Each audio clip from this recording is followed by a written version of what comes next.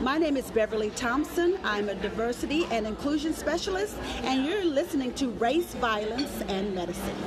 Tell them where you're from, Beverly. I'm from Tulsa, Oklahoma, but I live in Dallas, Texas. Nice.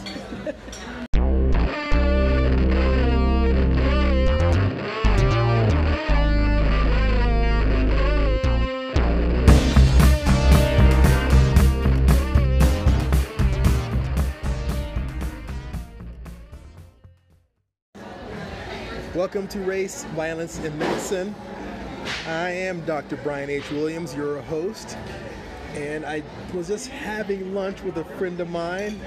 We are sitting in a rather well-known Asian restaurant chain, just having lunch, and she just kind of dropped into the conversation that she's a diversity and inclusion expert and started educating me on some things that I knew, but the way she presented to me I thought was very effective. And I said, hey, Beverly, how about we share this with my audience? And she so graciously agreed to give us some of her time. So, Beverly Thompson, thanks for joining us on Race, Violence, and Medicine. My pleasure. So, Bev, first let's give a bit of your background to how you became this diversity and inclusion expert. Where were you before doing this? Well, I'm executive assistant with major companies, and I found that there was such a gap between generations, and also diversity is not just race. So went to Cornell University and received a certification in inclusion and diversity. So what does that certification entail? It trains you that people are different. They come from all backgrounds, ethnicities, and cultures, and how to make that fit in a company to make it work. So a lot of these companies that have been around for a long time, they're big, cultures are difficult, if not impossible to change. How do you work to really truly affect change when it comes to diversity and inclusion? Well, we find that we have a lot of baby boomers that are in office. They are the managers, they are the executives, and the millennials are coming into the workplace. And there's a gap because millennials are more technical. They get things done quickly, but they don't have a lot of conversation. So we're training the baby boomers to be able to respect the fact that they're in a different zone, and how do we work together to make the communication work. Okay, so I'm a Gen Xer, so I guess I'm in between the baby boomers and the millennials. Yes. So you're focusing on bridging that gap between baby boomers and millennials. And when you're talking about diversity, it seems like you're talking about age diversity, not necessarily race. That's correct. So tell us some more about that. Well, we find that the baby boomers, we're used to doing more things like paper and pen. I call it the Rolodex era. And like with your generation, you're kind of segueing into technology. So we find that there's a big gap between that as well. So we try to have scenarios where we work together, we get together, we communicate, we see where the breakdown and the barriers are, and we work to fix that. Even in the executive assistant and the support staff roles, we have the Rolodex era, and we have the younger millennials coming in as executive assistants and office managers. So I teach the cake and the mix. Well, the company is the cake, and we are all the mix. So we identify, most women are in administration as far as executive and staff. So we teach about the cake and the mix, which the mix is the butter and the eggs and all of the ingredients that make up the cake. Without that ingredient, let's say without sugar, the cake is pretty much cornbread. So they get it because they see that all these ideas coming to the table makes it work, make the company work. And we're always evolving, we're always changing, technology is changing. If we say we don't compete but we create, that means evolving every day to fit the culture and to fit where we are in society today. So I love that. It's a very simple example that anyone can follow. So when you put that into practice, what do you do? These small group sessions? This is a large symposium. How does this actually come into practice? Well, we start with the support staff. So let's say we start with the executive assistants. We want to trend from the top down, so we start with the president's assistants, teaching them about the cake and the mix. They go back to their departments and they teach the support staff, maybe the specialists, office or some of the others, people who are beneath them, how to make it work. So we put it into practice. And when we come back, we do like a survey monkey. Okay, what worked? What didn't work? How can we communicate more effectively in the future? And then we make those adjustments. So now the naysayer may say, like, that's not really working. How do you measure your effectiveness? How do you know? You say you do a survey monkey, but is it based in rigorous scientific methodology? Well, we find out that we're communicating more. You know, it has to be a conscious effort. So let's say that the one executive assistant is having problems with calendaring and making sure that everything's effective. Well, we go in and show her, for example, how it works and how to work more efficiently. A lot of managers are double booking and booking a lot of appointments. How do you take that one meeting and get the most out of that meeting in one setting?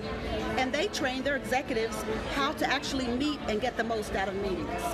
So how does calendaring have to do with diversity and inclusion? Well, when you meet with people, okay, let's say the baby boomer is meeting with a millennial.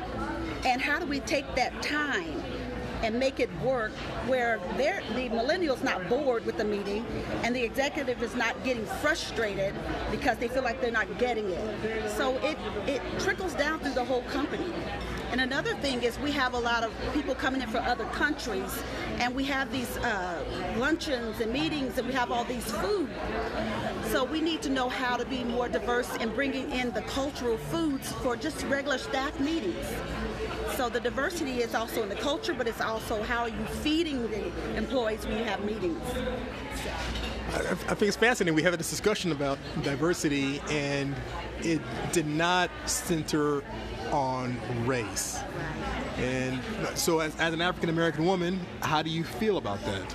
Well, I feel like we have a lot of work to do. We have a lot of work to do, but just exposing people to it is the start. Now, it has to evolve. It has to be a conscious effort on everybody's part to make it work. The mix works when you put all the ingredients, you make the cake. So in order to get the right cake, you have to put all the ingredients in. All right, now, so you made this cake. How do we ensure that everybody gets to have a piece of the cake that they helped to make? When you take a bite of the cake, you know what's missing. So when you see your company evolving into all the ingredients added to it, then you know you're effective. You can see effectiveness in a company. Is it changing? Is it being more diverse? Are they allowing more people to be authentic and to bring their voice into the company? You know, because you'll see it. And you also know when it's not there. How do you address that? That's what my personal experience, that you know when it's not there and you feel powerless to make any true systemic and sustainable change. What I say is, whenever you allow your employees to be authentic and bring their personal self, or bring their best to the table, to be heard, they have to feel like they have a safe space. So making sure you have a safe space to be able to voice your opinion, or to say whether or not that you are actually feeling valued, respected, and heard in the company. And we have to take that up to management. We have to take that up to the C-suite and let them actually hear the voice of the people, the everyday experts who are working in the company that actually makes the company run. To be feeling valued, respected, and heard. And I will say, lastly, get those folks into the C-suite as well, not just talking to the C-suite. Yes. That's how you're going to make change. That's right. A lot of people feel like when they look at the board and they look at the C-suite, they don't look like them. They don't talk like them, and they're from a whole different generation. But they don't feel comfortable. They feel like their job will be threatened if they speak up. We have to make it a safe place in every company for people to feel valued. And when you feel valued and you come to work and you're high energy, I was taught that you have high energy and you have low energy. When you operate in low energy, your work is not as great as it could be. Miss Beverly Thompson, thank you very much. You are welcome. It's my pleasure. Right, Ms. Beverly Thompson, diversity and inclusion expert, just gave us a brief master class on how you can effect change in your company. It's about letting everyone bring their authentic self to the table. They can feel valued, respected, and heard. And that, my friends, is how you affect change. This is Race, Violence, and Medicine. I'm Dr. Brian H. Williams.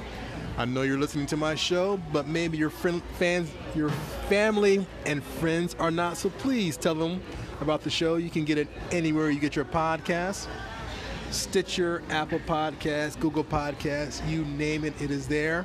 You can also go to my website, brianwilliamsmd.com. Listen to it there. And while you're there, sign up for my newsletter, and I'll always come to you. I do not spam, and I respect your privacy, but I want to keep you up to date about what's going on. And finally, I always want to make sure I'm not wasting your time. So if you have any suggestions, comments, critique, send them my way. And if you know any good guests to be on the show, direct them my way as well. Dr. Brian H. Williams, Race, Violence, and Medicine, thank you for tuning in.